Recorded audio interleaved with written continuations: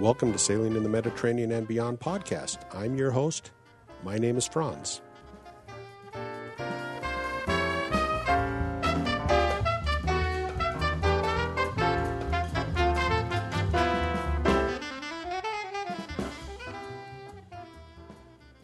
I'm on Skype with Chris and Jenny Foster. They are the curators or the producers of the YouTube channel Sail Hub. I'm going to tell a story about how I met Chris and Jenny. It came about this last summer, actually earlier this summer, very early this summer, when I went over to get my boat ready for the Atlantic crossing in Almiromar, Spain. And I've talked about that experience in a previous podcast, so I'm not going to go over that. But bottom line is, when one of the big projects I wanted to get done before I went into the water was to have solar panels and some stainless steel work done on the boat. And the previous year, I had arranged with a fabricator to put up some stainless steel work on my boat, and I paid a deposit, and he disappeared, and nothing was done. So I went back this year saying, okay, I don't care what, but I still want to do this. It's still a high priority for my independence as a sailor, to be able to at least charge my batteries with solar panel for a certain period of time. But I didn't know who was going to do it because this fabricator had gone out of business, and it wasn't just me that he took a deposit from. It was a few other people. And people in the Almar chandlery kept saying, well, Chris can do it for you, Chris can do it for you, but I didn't have Chris's phone number or anything else. But anyway, they put me in the water, and I went and tied up in the dock.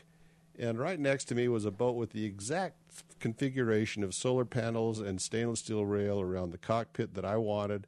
And I looked over and I said, hey, I want that exact configuration on my boat. And you said, well, you can have this.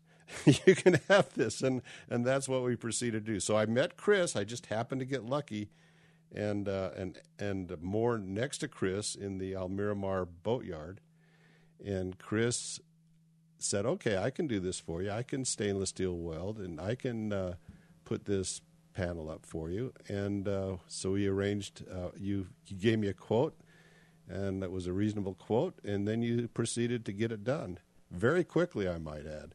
You didn't dilly-dally around. But Chris, I'm so thankful I met you, and it turns out you've got a YouTube channel, and we're going to talk about that YouTube channel. Tell us about it. And Jenny, you guys are liveaboard, so tell us your story. Let's go back to how you ended up becoming sailors. Because Chris, I know you have an interesting backstory on being a bicycle racer as well.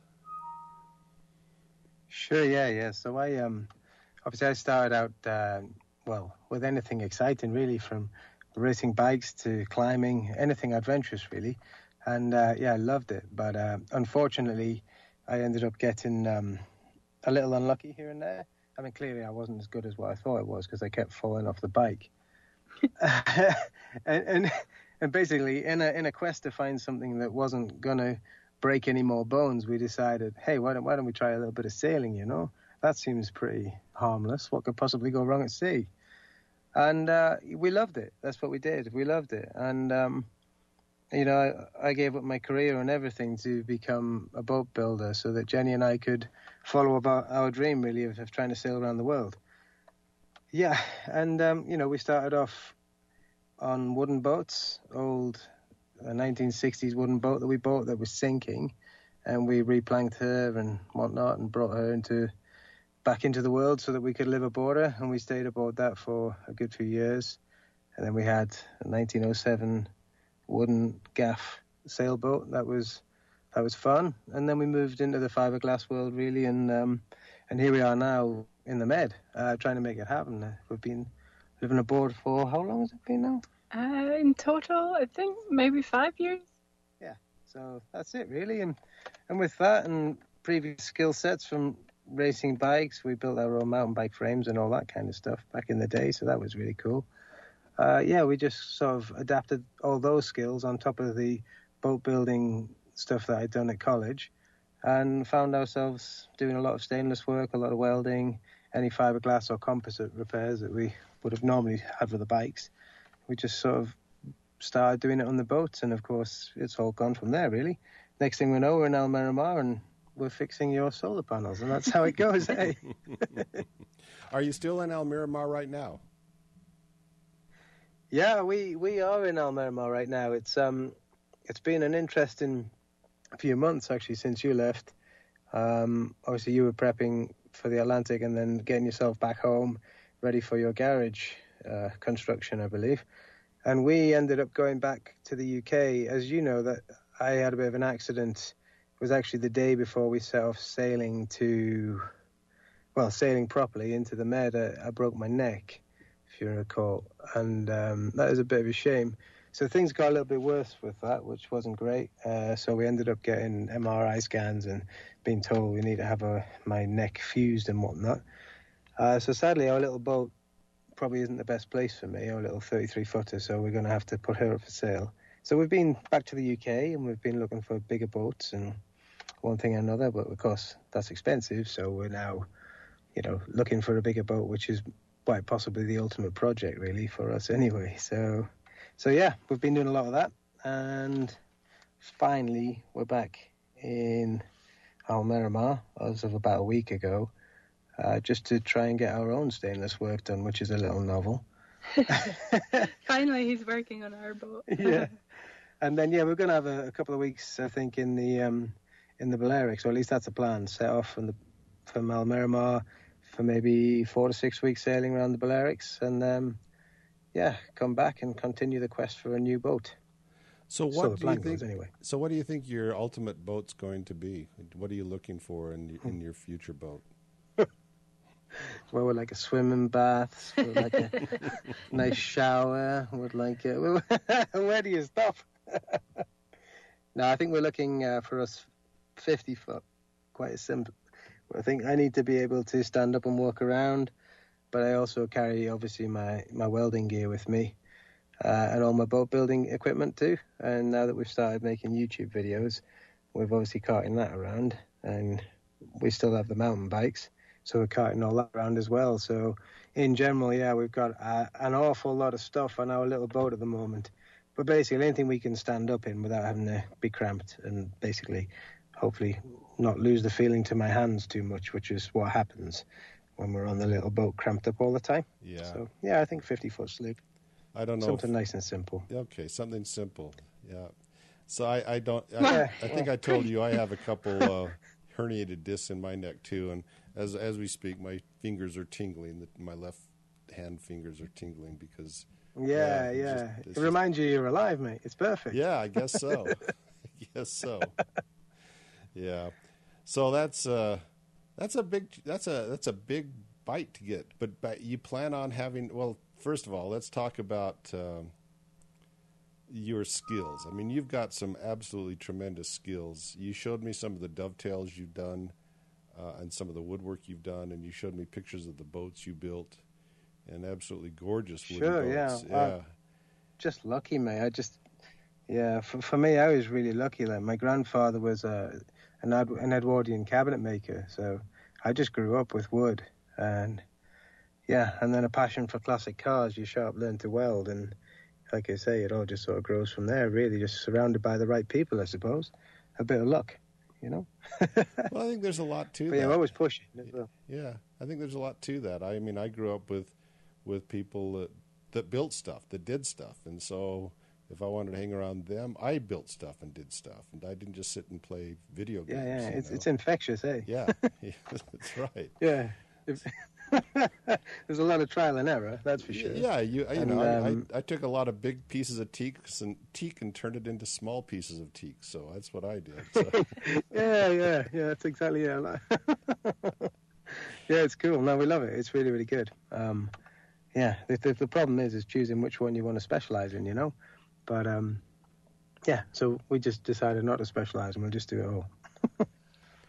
So it's been good, but it's getting harder. So we're looking now at, with my neck, we're looking at getting into a bit more sort of surveying work and stuff like that. But more than anything, we're enjoying the YouTube side of it, really. And, we were doing all that on bicycles, and the plan was to sort of document mountain biking around the world, which was amazing. But, of course, we just can't do that anymore. But, to be honest with you, while we were trying to do that, all everybody wanted was advice. They're all saying, "Hey, Chris, what's that clutch on your boat? Why have you got that set up that way? Why do you have this? And what about that? And look, what about my rig? Can you look at my rig? And can you do this? Can you do that? And I'm wondering about X, Y, Z." And really, that's would have been the most sensible option for a YouTube channel. Mm-hmm. So that's where the way we're heading now. Really, just basically give people what they're asking us for. So we'll see how that goes, eh? Yeah. So when we were in El Miramar, you talked about the YouTube video you did of Gibraltar, but I don't see that up here. Do you? Is it? No. yeah. That's Gibraltar was. That was something, eh, Jenny? It was insane, yeah. I think it kept us sane over the winter in Gibraltar. Because also when you're in Gibraltar, you're kind of... how big is Gibraltar? Small. Not too big. Not too big. But we were super lucky and met some really cool locals, and they showed us essentially like a sneaky back entrance into the World War II tunnels. And so Chris and I just couldn't let this opportunity pass us, and we thought, we really want to make a little mountain bike video in the tunnels, because that just doesn't exist. And so Chris and I literally spent all day, every day for about probably two weeks, in and out, sort of thinking how we're going to film this, like all the different shots, because we had to set up the lighting because it's pitch black in there. It was so fun. And then we got two other guys riding with us.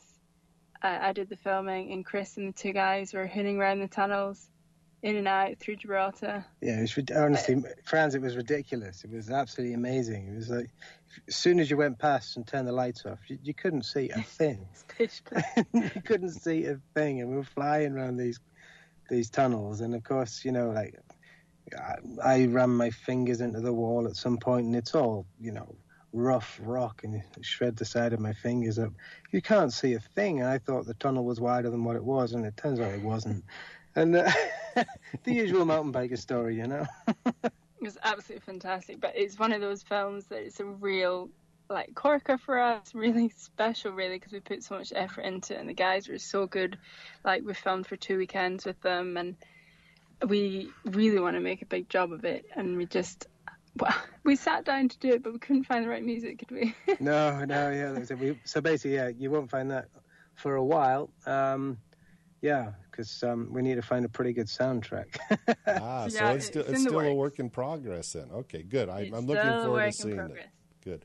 All right. Well, I'm going to sign in and subscribe to your channel because you changed the name. Oh, good man. A bit. Yeah, absolutely. But yeah, we changed the name because we needed something more memorable, I think, really. Yeah. Because everyone was asking us and forgetting. It's called Sail Hub, SAIL, 2 words, Sail Hub, on YouTube. Yeah. And it's you got some. Looks like I'm going to watch these. I haven't seen them. I just got on today, and I thought, well, I'll check it out.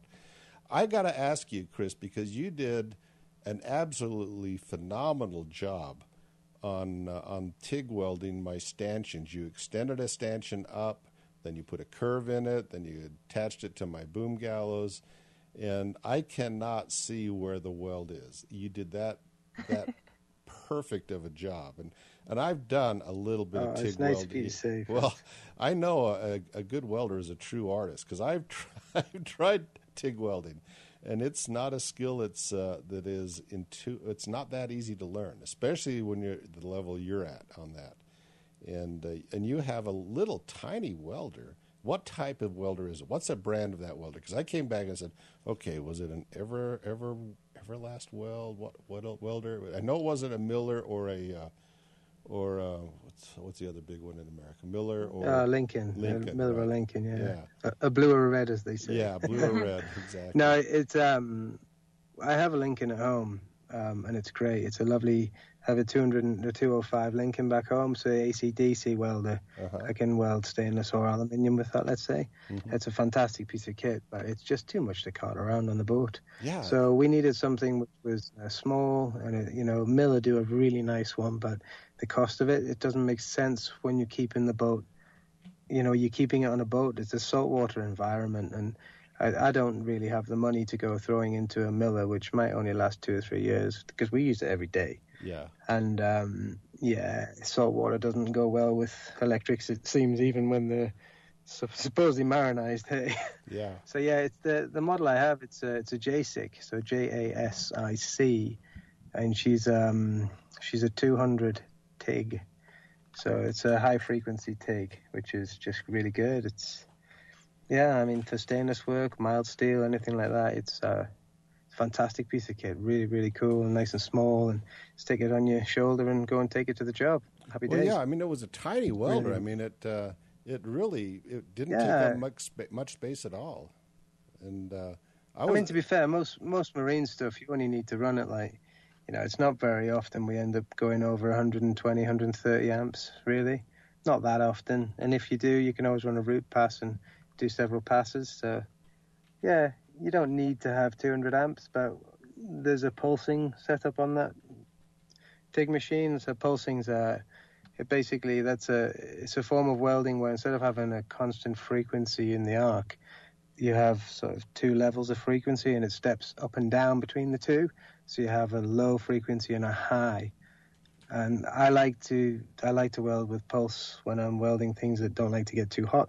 It helps prevent warpage, but you just don't need it, to be honest with you. It's an expensive thing that can actually just confuse you when you're starting out. You're probably better off with just a completely basic TIG welder, to be honest.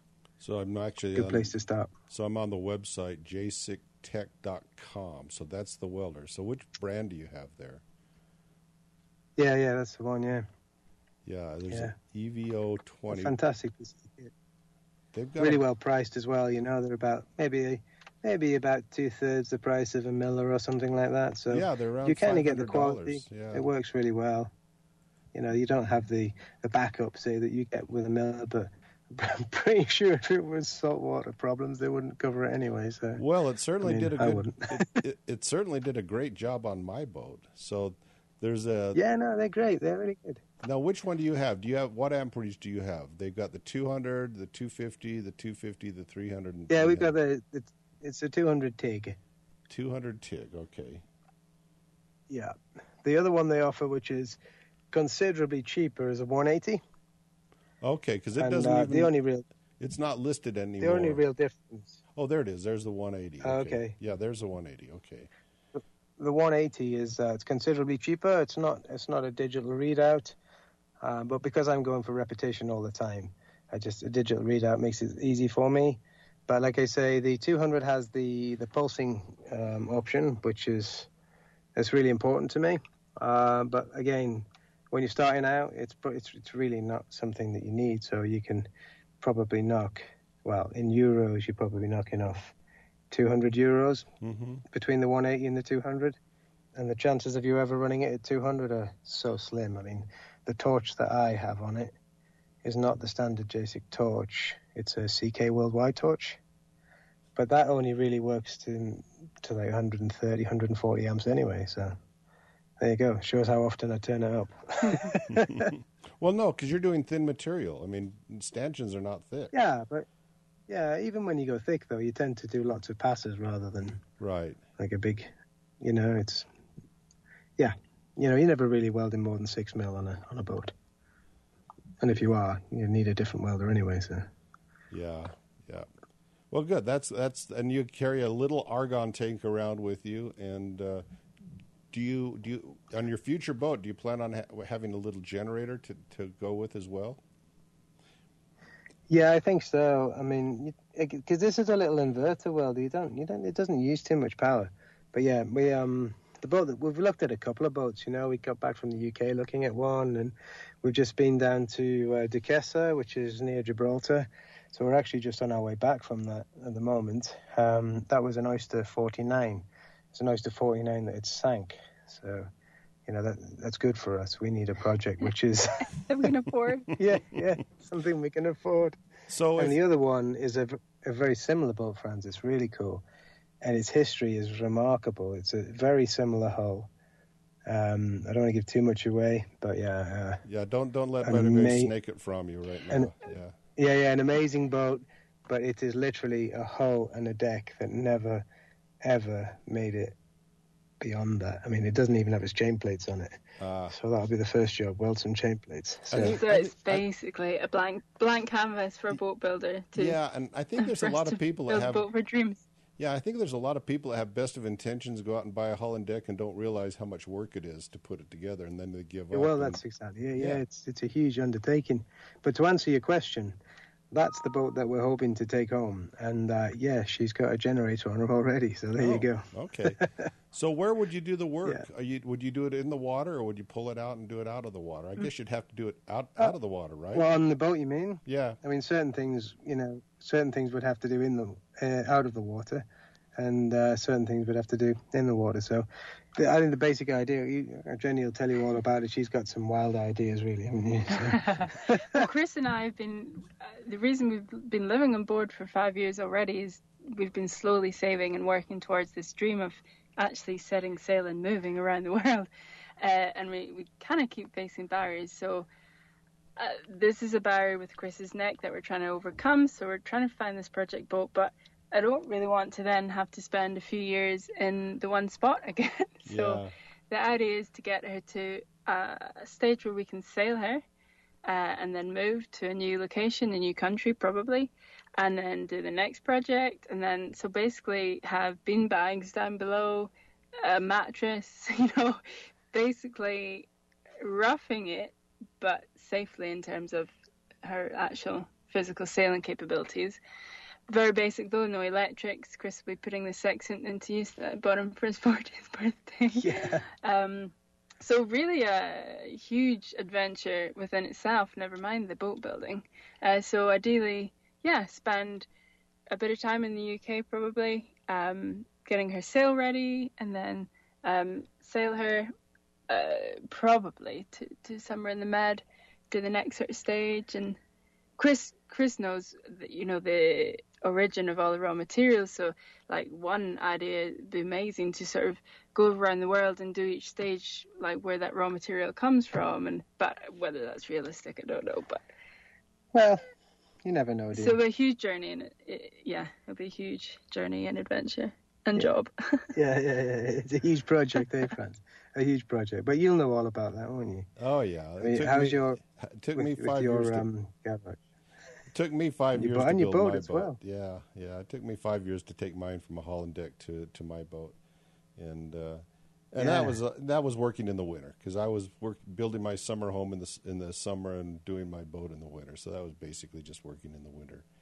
But sure, and it's some pretty savage winters where you come from as well, right? Yes, it's fortunately you could put a little electric heater down inside the hull of the boat and be happy as a clam, especially as you're inhaling all the fumes from the stuff that you're doing down there. So. Fantastic, yeah. I remember when I was. How's your workshop going? Well, as we speak, I've got my crew out. Well, my friend who's a contractor, he's out there putting it up right now. He's he was delayed. No, I planned on coming back early because he was going to start working on the boat early, and he just barely got on the project on Monday, and they're making damn good progress on it right now. But I was delayed a lot because of course he was delayed. He was working on another job, and the person he was working for decided, well, just add another floor to that house for me, will you? So that delayed him, and so he and his crew, he and two of his workers, are up here working on it right now, putting up these huge, massive steel beams that are spanning it. The workshop is 65 feet by 40 feet, and there's going to be a TIG welder in there when I'm. That's a good size. That is. You'd be able to put our boat in there for us. I could. That's much bigger than where if we win it, we'll just sail her over there. Yeah, that's right. Put it on a truck and move it up to the mountains. That's what you do. But I'm looking forward to that. It's going to cost a lot more than I planned, but that's just the way it is. Everything costs more than you expect. And well, it's all changing at the moment, isn't it? You can't believe any prices at the moment. No, the world's gone crazy, really crazy. Hey, Jenny, I wanted to ask you, was sailing always your dream as well? Because usually it's a man's dream and not necessarily the woman's dream. But you guys came about this. It sounds like as a joint couple saying, okay, let's become sailors. So Jenny, were you always a sailor? That's an interesting question. I would say, was I always a sailor? No, but just as much as Chris. I'd say we both dabbled in it as kids, a little bit of dinghy sailing, but nothing like serious at all. And then when we went to sail with one of my good friends' fathers, we had a long weekend with him and then another long weekend and just had great adventures on the west coast of Scotland. And I think I fell in love with the adventure and what you find at the next anchorage and going on and exploring the island or whatever, and just the amazing feeling of like moving your little home around the place. Yeah, you quite like the brass kettle as well, didn't you? And the brass kettle. The whistling kettle and all those nice things, whereas Chris very much fell in love with the performance, the challenge, the changing conditions, the navigation, and so I guess fairly typical. And so I guess we sort of fell in love with sailing on different levels. Yeah, well, that's very true, but it worked out, didn't it? Yeah, it worked out. And sadly, I do struggle with seasickness, as I know many people do.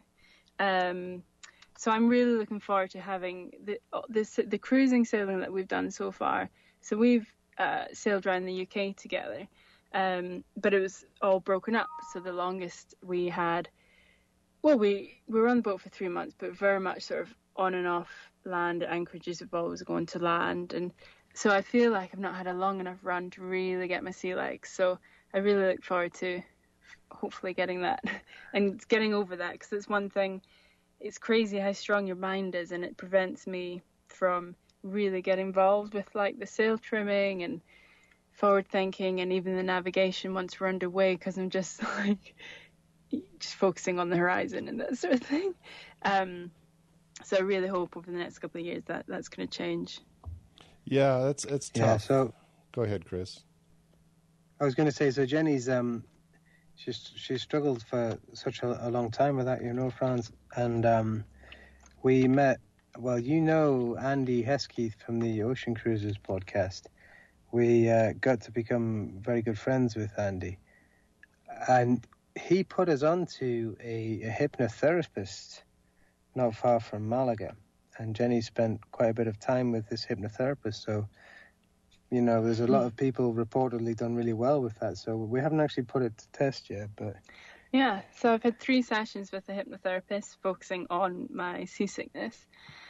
So there's really exciting so that finished, my 3rd session finished a couple of weeks ago, so in a week or 2 we'll get to really test it out and see how that works for me. Obviously it's not going to suddenly fix it, but hopefully it will change my my subconscious mind, and yeah, I can't wait to get out on the water and test that out.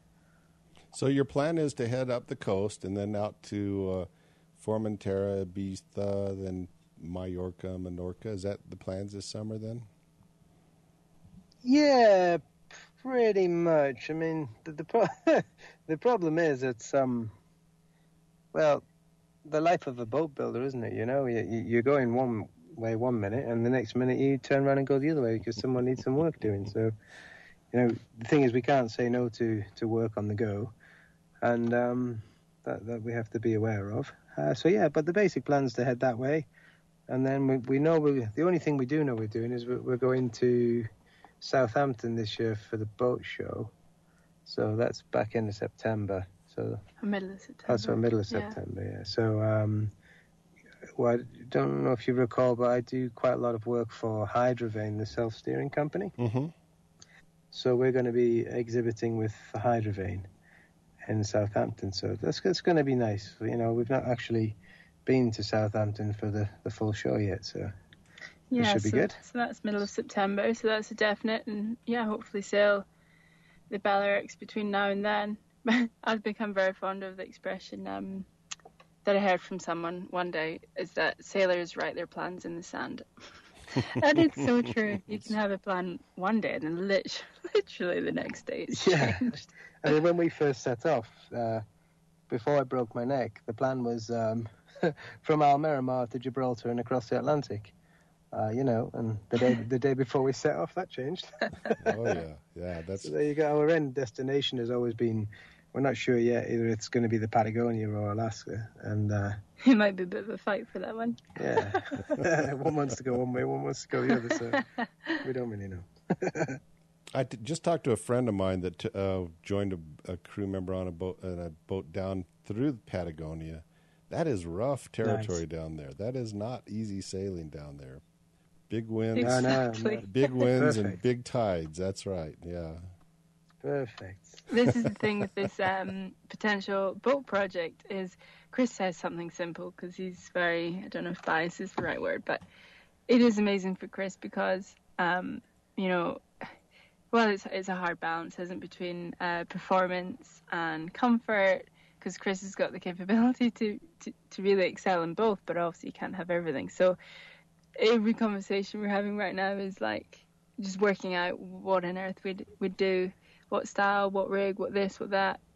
How much performance versus comfort, how much this and that. You know the story, friends. It's like, do I really need a depth sounder to get going? Boy, I'd say that's pretty top priority. Yes, I think it's a nice thing to have. It's a nice thing to have. But, our 1907 little boat there, it had nothing. Didn't have it, huh? Nothing. Wow. Didn't have a single thing. Just sails. We stuck an outboard on the back to get up when the tides were high against you. But you loved it, didn't you? I loved it, yeah. I just loved having nothing. And to be honest with you, if she drew another couple of feet and didn't take on so much water, I would have probably taken her across the Atlantic. But, yeah. Well, yeah, we've been talking about all sorts of hulls, and I tell you what, I've learned an awful lot in the last couple of month really, where we've really been drilling into what kind of hull we'd like, because basically this is, Chris hates the expression a forever boat because I think he's a bit more realistic than me, but this is going to be a big project, big investment of time and effort, blood, sweat and tears, I'm sure, and so Chris knows we can't really do it again, so we're trying to work out really what is going to be best for us, lifting keel, JRP, whatever. Yacht design's it's a remarkable thing, and there's so many different shapes, even if just take a transom, for example, you've got God knows how many different iterations of a transom you could have, and they're all fantastic at something and not so good at something else. So it's always a figure trade-off. out what you do. And, everything's a trade-off. There is no perfect vessel. Everything's a trade-off of something for something else. So I'm actually on the Hydrovane website. I didn't realize that's a Vancouver or a British Columbia company, Canadian company. Yeah. So Will and Sarah Curry bought it from the chap. Where's he at? In Nottingham, wasn't he? And they're still made and assembled by a chap by the name of Lee, who's a lovely guy. Still in Nottingham way. We went to see him. Was it last year or the year before? Great company, great people, such great service as well. And they're shipping things all over the world. But yeah, the company's now based in Vancouver. So yeah, and they're doing really well with it. They've got a few things they've been working on here and there. It's not for me to say what they've been doing, but it's quite exciting stuff, and it's going to be good to see them at the show and have a chat to them, and hopefully we'll be able to do a little YouTube. We've kind of got that lined up where we can discuss what they've been working on and how they've managed to, improve on a design from way back when, really. So yeah, it's pretty cool. Yeah, that's a servo pendulum steering gear. So it has its own rudder, right? It has its own rudder that extends below, or does it attach to a trim tab underneath? Yeah, so it's not really a servo pendulum, this one, but it basically it takes the vane, as they all do, and basically just puts it to a very simple fork mechanism, which turns side-to-side motion in one plane to side-to-side motion in the opposite plane. And that basically gives you your steerage. I mean, the beautiful thing about the Hydrovane is it has 3 gears as well, so you can make it, extremely sensitive to not so sensitive very, very easily. And then obviously what people do love about them is that they become a secondary rudder if you have a rudder failure, which fingers crossed nobody has, but what it's like being around the Mediterranean, or the mouth of the Med at the moment, with all of the orca attacks and the likes, then I can tell you one thing. I've fitted a lot of hydrovanes in the last few years because of those whales. Do you know, when I was in Miramar, I looked at a boat with a big bent rudder. Did you see that in the yard when I was there? Yeah. Yeah, that one would have been Blue Peter, I think. Is that right? Might have been fixed by then, but there's been a few. There's been a handful, you know. Yeah. It's frightening, really. You know, it's absolutely frightening when you look at them. Massive rudders, and not only that, but sometimes the stocks are bent as well, you know, and you think, wow, that's an animal that can take a piece of 2-inch stainless and bend it, you know. Wow. Yeah, exactly. Yeah, I looked at that and said, whoa, so that must be one of those killer whale attacks then, is what it was, is my guess. Yeah, we've had a few in El Miramar. There's been... Not actually a few boats not a few attacks, but a few boats come in. There's been a handful further on the coast as well, around La Linea, Gibraltar, and obviously the Gulf of Cadiz as well. There's been a lot happening there, so go careful when you go through there, Franz. So it's still happening right now, because I heard when I checked the last time that they hadn't had any reports for quite a while, but they're still having reports now then. Is that right? Well, we've not really been following it, if I'm honest with you, so I wouldn't like to say. Yeah, don't take that as gospel. Yeah, there's been a lot going. They seem to migrate with the weather, so they're heading up. They were getting up as far almost as Finisterre, and attacks, or what would you call them? I don't know. Meetings, maybe up there, all the way back down again. And it seems to be they move with the tuna fishing, the season for that. Okay. So that's interesting. But one thing that I think has changed it is something called a pinger. Like a pinger, it's like basically an ultrasound that the fishermen have used for years, and it sets off a frequency every few seconds or so, and it's been used to stop dolphins getting caught in fishing nets, because you know, they get a huge fine for that. And these things are a couple of €100 maybe, something like that, and you literally just stick it off the back of the boat on a line. And since people have started using these, the number of encounters, let's say, have diminished rapidly, it appears. So I would imagine these things are working, but you know, don't take my word for it. But if I was going through there, I think I might be tempted to have one after seeing the amount of people which have had, you know, some bad news, really. Okay, I'm looking for that. I haven't heard of that. So that's a Pinga, A-P-I-N-G-A? Is that about? So, yeah, P-I-N-G-E-R, Pinger, yeah. Pinger. Okay. If you put in whale or dolphin pinger into Google, I'm sure they'll come up. There's a couple of companies making them. I think they originated in the UK, actually. But yeah. Okay, here it is. Yeah. I mean, last year it was crazy, wasn't it? We had a friend who left. Where did he leave from? He left Lagos in Portugal, and went up and round to Singe. So it's not that far. A couple of days sail, maybe. And there was 6 boats attacked in one day, you know. And you just think 6 boats that got disarmed of their rudder, and you think, wow, you know. So there's one thing we'll be putting in our next boat, that's for sure. We'll be putting in a solid watertight bulkhead in front of the rudder post, that's for sure. Yeah, okay. Looks like, I found a place called NetGuard, I guess is what it's called. And that's the one, Like I say, they were initially to stop dolphin encounters in the nets, because the fishermen get a huge fine if they catch a dolphin. Yeah. So they don't mind paying a small price for a pinger. Yeah, and there's one called for whale, another for dolphin, then an ad-tide depression. So one's that looks at the frequency. The one for the whales is 3 kilohertz. The dolphins is 60 to 120 kilohertz, and then also 10 kilohertz. So the question that what I've been asked, and I don't know the answer to, but it'd be interesting if somebody else did know, is a small whale likely to respond to a dolphin one? You know, because it appears to be the young whales that have been causing the damage, while the larger whales sit back and watch. So there's been a lot of questions about what frequency do you need, or do you take both?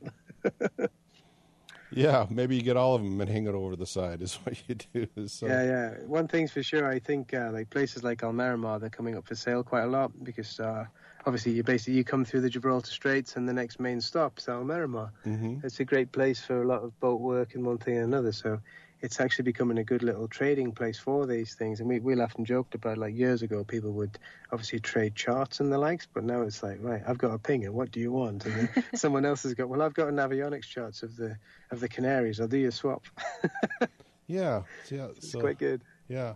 I'll have to look into that because I was worried about that when I go out next winter, and maybe the winter's Sure, not yeah. a Well, problem. it's like I say, once you get to the Canaries or somewhere, there's probably someone going to be coming back that would take it off you, Yeah, that's right. So I'll be planning on my coming back out there, and I don't know if you'll be around or not when I come back out again. If you are, I have a project that you might want to look at. You know my wind Sure. vane. You saw my wind vane on my boat. That I just did, hangs yeah. up. It's a cool thing, yeah. Yeah, that wood frame that I built because I had a workshop and I could build it. Are you still there? Uh-oh. My electricity went out, and I'm having to reboot and calling Chris and Jenny back again.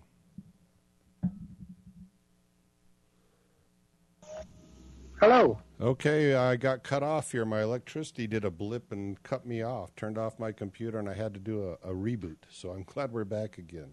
Oh, well done. That was very quick. Yeah, well, it was just So, a pulse, I think. It just went out and came back on, and so anyway, I was saying before we got cut off that Oh, your project, yeah. that project. I don't know if you're going to be around or not, but bottom line is this wooden frame for my wind vane that I built in my Sure. workshop 30 years ago. It's gradually the lower part of the vane is had a little bit of rot on it, and I don't know if I want to rebuild the Sure. whole frame or if I want to just put a splice for a piece in there or not. But I don't know if you can get it and take a look at it or not. I know you're pretty much, it's impossible for you guys to do any work in the yard, but something to think about. You and I'll touch base on that offline when we get a chance. How does that sound? Yeah, give us a shout about it. Yeah, if we're around, well. Yeah, you're Certainly probably take not it on going to board, be yeah. around. Yeah, you're probably not. You're not going to be around. You're going to live the dream instead of work the dream, right?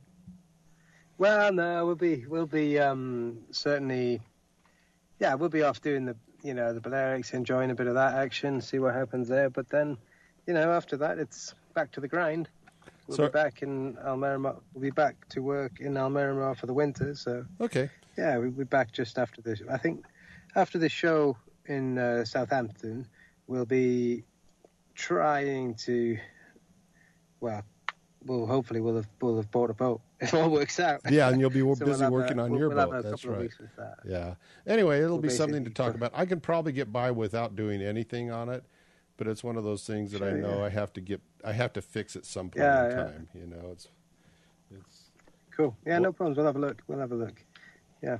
Yeah, I'm sure Chris could assess it over a video call as well if necessary. Sure, yeah. I mean, And advice. we still pop in the yard once in a while, and you'd be pleased to hear that your boat is still standing as you left her, that the cover's still in one place.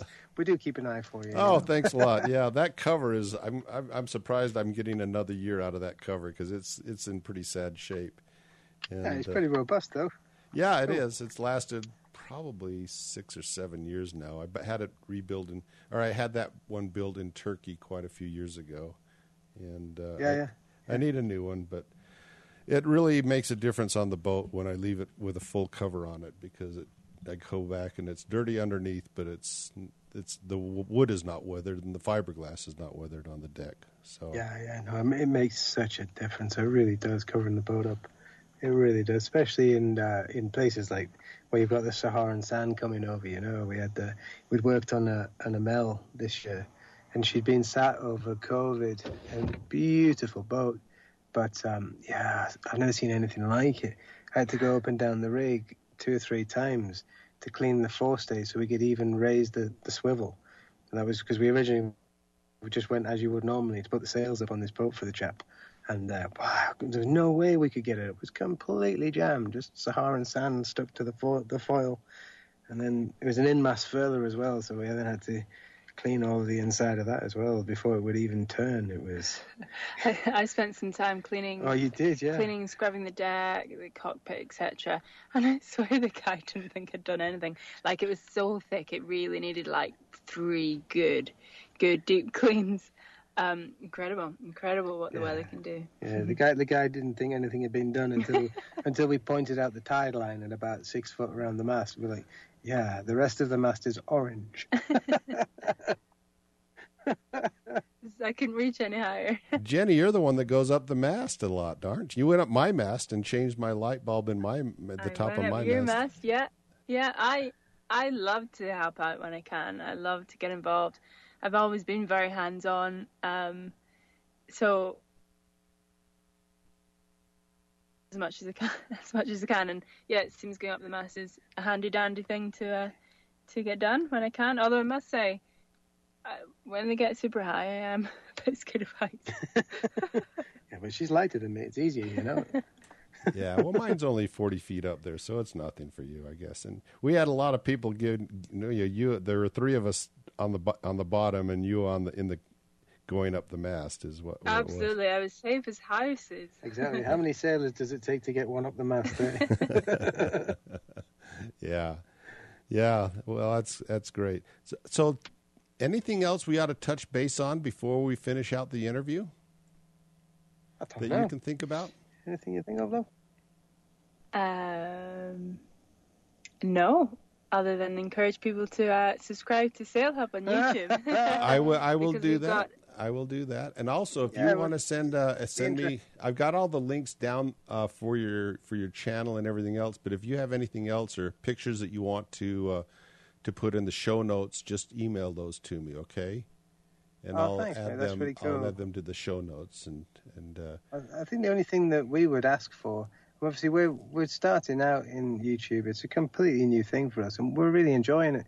But I think, like yourself, we were listening to your podcast just the other week, and you were talking about just content and ideas and the likes. And obviously, like I say, our content plans changed from mountain biking to providing sailors with information to help them do what they need to do to their boat. So just advice.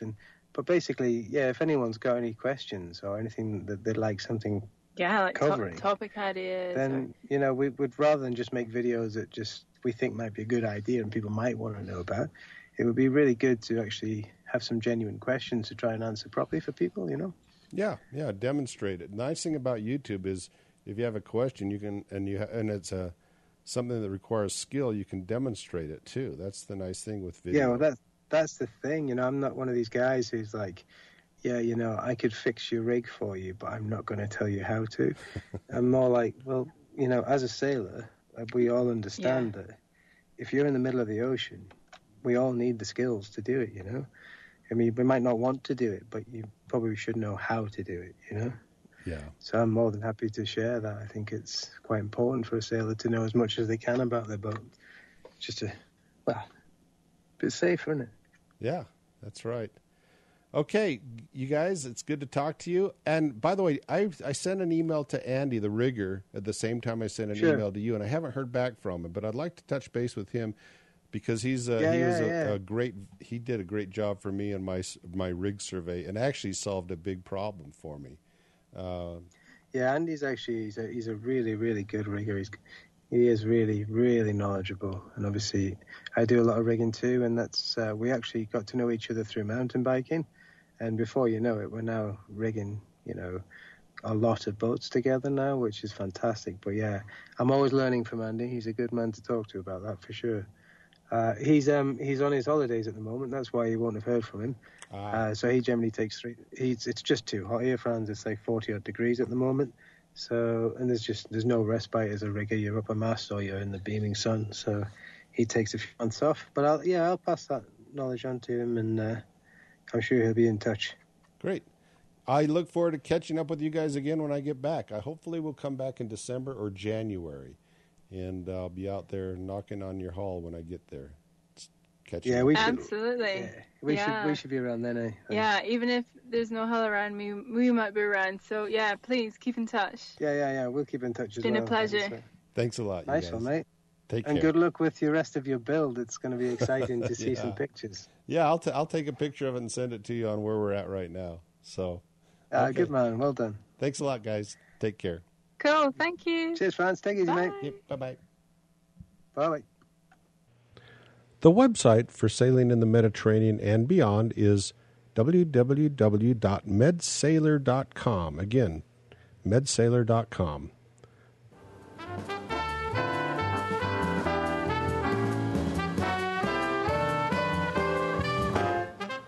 Life is short. In the end, all that really matters is the memories you make.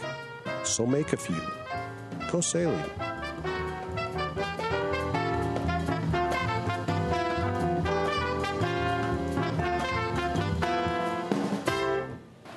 Joel, you want to know something? What? Every now and then, say what the gives you freedom? Freedom brings opportunity.